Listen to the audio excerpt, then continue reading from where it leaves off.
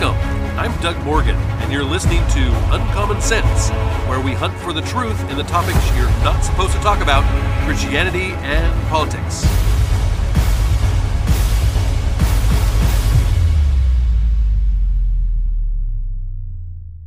There have been a few times in my life where finances were a major stress point. Studies have shown that financial stress is one of the leading causes of divorce in this country. When I was a pastor, I would take couples through premarital counseling, and I really thought that premarital counseling was a real key to getting a couple on the right foot in their marriage. And for me, it was so important that I would actually take them through 6 to 8 weeks of counseling, and we would cover a number of different topics. I would ask a number of different questions. We would go through personality tests and love language tests and all kinds of things. It really was quite an ordeal, and I would spend a couple of weeks on just this very topic of debt and what stress can do to a marriage. I can remember times when the weight of debt in my life was so heavy that I can actually remember driving to work knowing that I only had the gas in my tank to get me through the week. And so I mentally would kind of ration it out and kind of go through and go, okay, I'm going to, use this much to get to and from work, and I'm going to, need to do this. And you know, I would have no money for lunch or whatever. And I can remember a time that I literally had $1 in my wallet, and it seemed like so much money. I can re I mean, I didn't wanna spend the dollar because then I kinda knew I would have nothing, you know? And I was thinking through all the different ways that I could spend the dollar. Boy, maybe I'll get lunch today. Could I, get a Snickers bar because that's more filling than, something else or whatever, and just not wanting to spend that dollar and thinking, "This is my last dollar." And later, as a lead pastor, I led several groups through Dave Ramsey's Financial Peace University class. Now, many of you may have gone through that. It is wonderful. Many within the church were set free from financial debt and put on a path toward it at least. They, you know, Dave Ramsey's not a sponsor, by the way, of this podcast, but I would highly recommend Dave's materials if you find yourself or even know of someone who has gotten themselves into debt. Now, Proverbs 22:7 says this: "The rich rules over the poor, and the borrower is the slave of the lender." It is important that we do what we can to not get ourselves into this kind of position. Our founding fathers knew that a temptation of our kind of political system was that eventually politicians would buy our votes with our own money. They literally would say this, that there's going to come a time when we would vote for somebody, maybe because they are going to give us free college or whatever, that they would literally buy our votes with our own money. And we see actually this kind of thing happening today. The Daily Citizen writes, the United States Senate has approved a $1 trillion infrastructure spending bill, as well as a 3.5 trillion budget resolution for other social programs. The infrastructure bill now goes to the House, and this was actually written just a couple weeks ago. While the budget resolution will be used for various Senate committees to draft legislation to be considered this fall, neither the Senate approval amounts nor ultimate passage in the House of the Representatives is guaranteed. Now, as as Christian families look at certain national debt, which now stands at over $28 trillion, did you hear what I said? Our national debt, our current national debt, now stands at $28 trillion. They are rightly concerned. These families are rightly concerned about what this additional spending might do to their pocketbooks, as well as what, is leaving such a large debt for their grandchildren will do to their quality of life. In addition to economic issues, the bill raises further questions regarding the protection of unborn babies, religious freedom, and sexual orientation, and gender identity issues. Now, as far as the infrastructure bill goes, the Senate voted 69-30 to approve the infrastructure bill, which has been negotiated by a, as they call it, bipartisan group of senators in consultation with the White House. Now, 19 Republicans, yes, I said it, 19 Republicans joined the 50 Democrats in voting for the bill, which approves $550 billion in new spending, along with $450 billion in continued spending for programs previously approved and budgeted through the end of September. Now, if you thought infrastructure, quote, infrastructure, consisted of roads and bridges, right? That's infrastructure. You're only partially correct.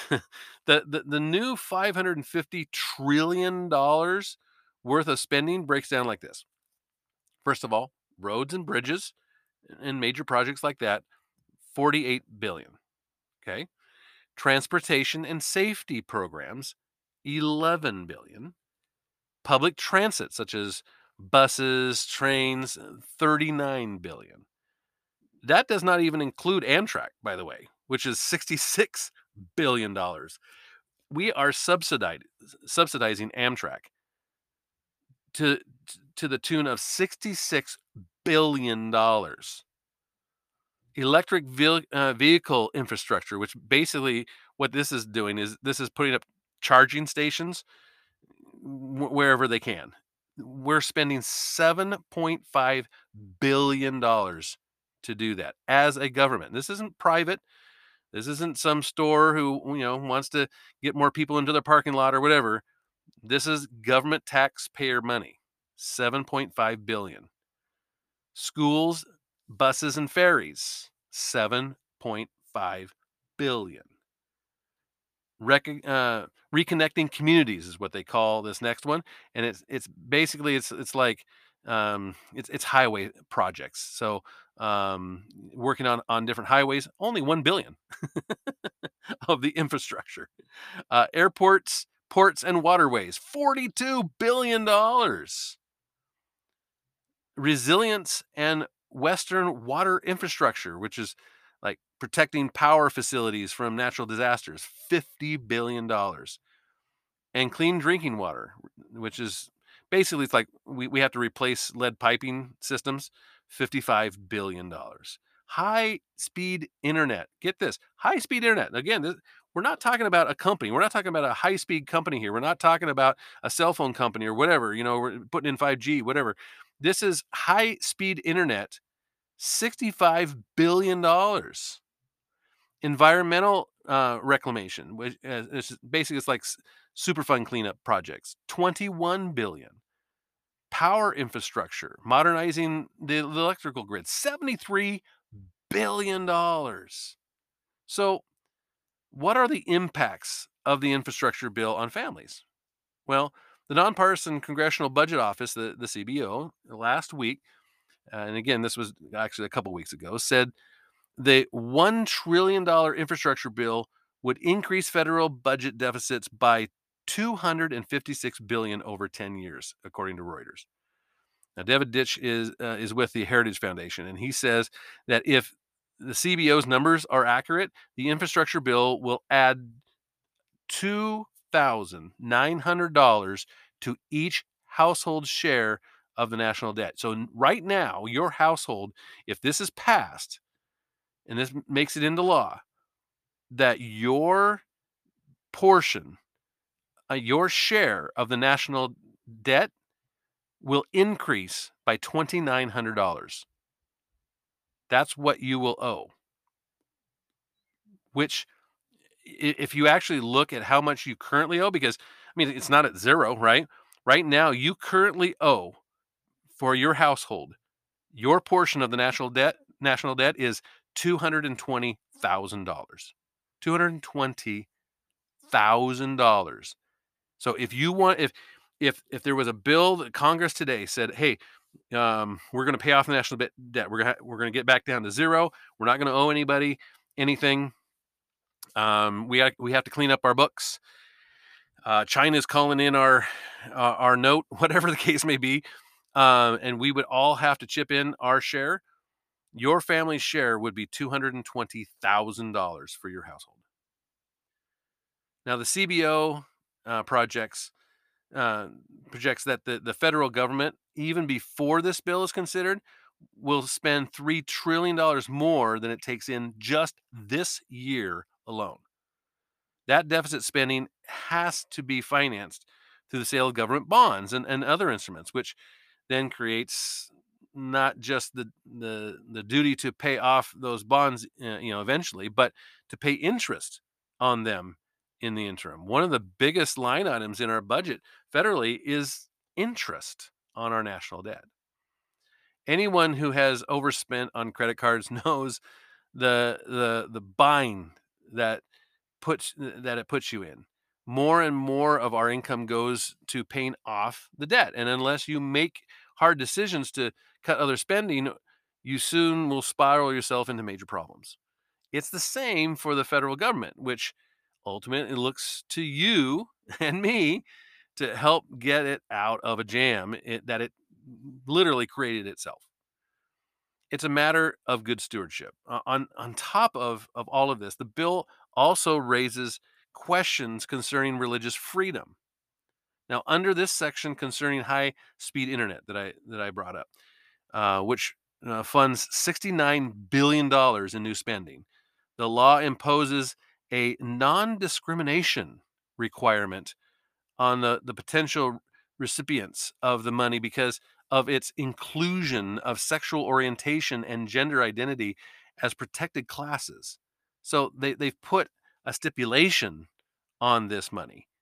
So according to experts with the Religious Freedom Institute, this means that rural faith-based colleges and universities and small faith-based businesses and religious hospitals and medical clinics sometimes provide the only healthcare services for miles. These could be forced to violate their religious conscience, or be denied participation in the program. Now, there's $3.5 trillion budget that's also a part of this. The Senate passed just strictly on partisan, so it was a 50-49 vote. What is called the Democrat budget blueprint. It would amount to $3.5 trillion in even more spending on some of the less favorite projects, including everything from combating climate change to free preschool and free community college. It is aimed, according to the New York Times, at creating the largest expansion of federal safety net in nearly 6 decades. Now, because the budget resolution was part of a process called reconciliation, under Senate rules, it does not have to receive the 60 votes that other legislation does in order to get past the hurdle known as closure. So in reconciliation, the bill only needs a majority to pass, is what I'm saying. The budget resolution may have been one-sided in the end, but that doesn't mean that there weren't some victories on both sides in the process.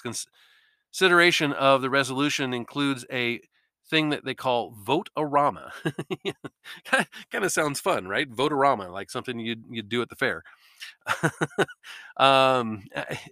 Vote-a-rama is a marathon event where each side of the political aisle can offer up an unlimited number of amendments to be voted up or down in basically quick succession.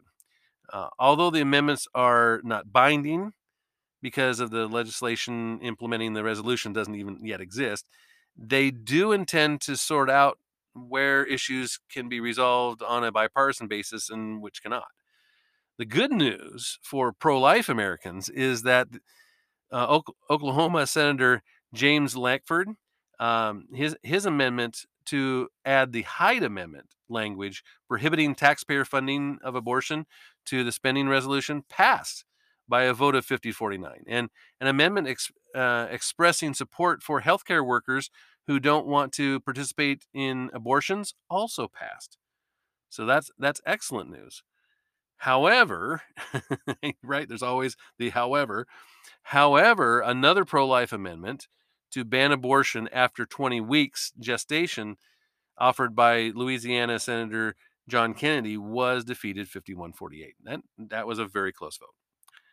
Now, the resolution's passage means that various Senate and House committees will now have until September 15th to draft the necessary legislation to implement the budget, at which time one vote will be taken on the entire package. And at the moment, only 1.75 trillion of the 3.5 trillion budget is paid for.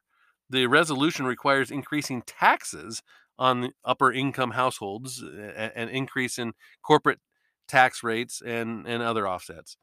And if Congress doesn't come up with a way to pay for the remaining spending, the rest will presumably be financed through debt, thus increasing the current national debt even further. Now, Heritage Dawn Ditch calls the 3.5 trillion spending resolution the largest piece of legislation in the history of the world. And if so, then Americans are right to put under a microscope and ask tough questions as to the need for the various programs being funded. Will this huge amount of spending further add to rising inflation rates? Will increasing corporate taxes to pay for these programs, depress business expansion and therefore job creation? I mean, you cannot continue to spend like this and not have devastating effects. I mean, one of the things that the federal government likes to do is they like to print money and say, okay, well, if we owe a bunch of dollars, US dollars, then I know, let's print a bunch of US dollars and let's pay our debt that way. Well, the problem with that is that it makes the US dollar worth a lot less. And so every dollar that you have in your bank account now doesn't buy as much because inflation goes up, because there's so much money out there. You see, it's the same principle like diamonds, for instance. Okay.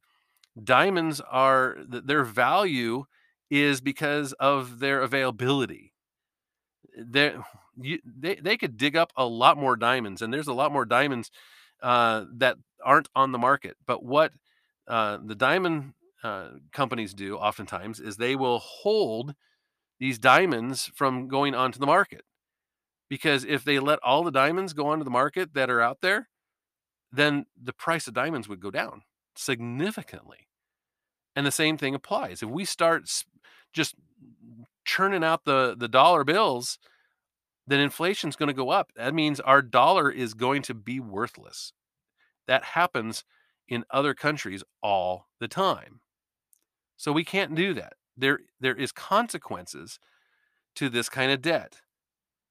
Of additional concern, though, is the language on page, get this, 2,149. And you can't tell me that these senators read all 2,149 pages. Actually, there's even more than that, but just on 2,149 on that page, which makes gender identity a protected class, it reads this. It reads, quote, no individual in the United States may, on the basis of actual or perceived race, color, religion, national origin, sex, gender identity, sexual orientation, age, or disability, be excluded from participation in, be denied the benefits of, or be subjected to discrimination under any program or activity that is funded in whole or in part by funds made available to carry out this title. So basically, if you discriminate against somebody in any way when it comes to gender identity, then you are out as far as federal funding goes. Now, in an infrastructure bill, what does this have to do with that? I mean, this is in an infrastructure bill. And some wonder why many of us are so fed up with the federal government.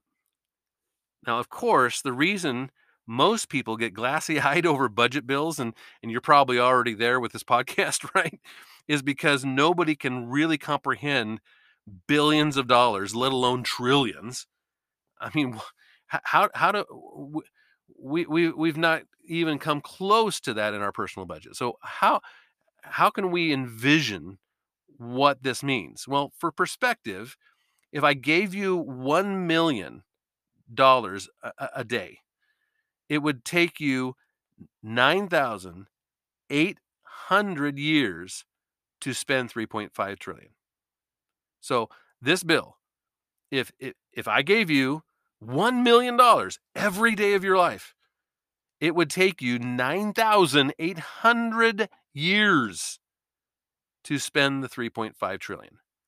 If you wanted to pile up 3.5 trillion in $100 bills, so you got these $100 bills, you pile them up one on top of the other, it would be 2,208 miles high.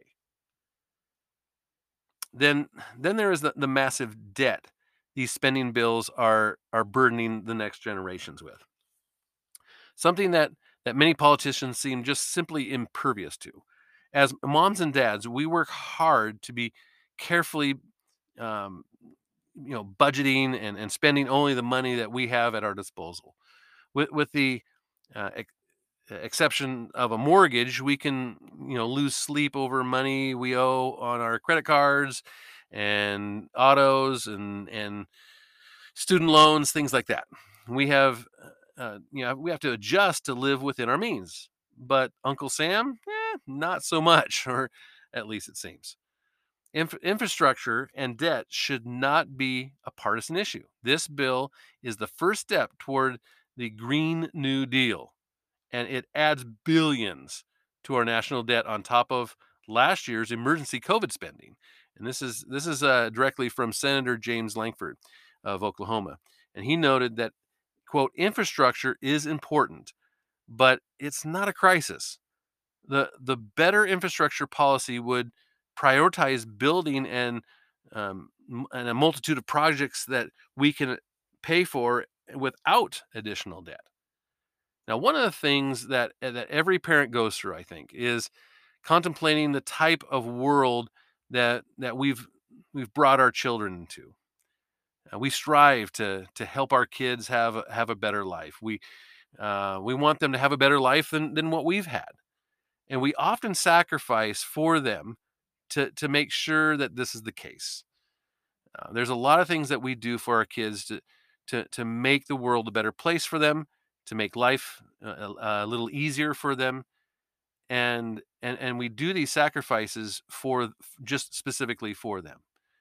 We also look around us and wonder what it will be like when they get to be adults themselves. What will the world look like? How will it change from what it is today? Will it be a better place to grow and have a family? Will it be a hard place to even exist? We are shackling our children and grandchildren with a debt burden that is grossly unfair to them. What is our duty to them? Well, I think we can find this in the Bible. And we can find it in Proverbs 13:22. And this is from the ESV. And it says, "A good man leaves an inheritance to his children's children." You see, leaving future generations with the responsibility for paying off our debt is probably not what the scripture had in mind. Now, you may agree and you may disagree, but I would love to hear from you on the topic. And you can always go to our Facebook page and you can please like us there and leave us a comment. You can go to Instagram, do the exact same thing, and you can subscribe. And you can, of course, always go to uncommonsensepodcast.com. Thank you again for listening. This podcast is a production of Morganite Communications.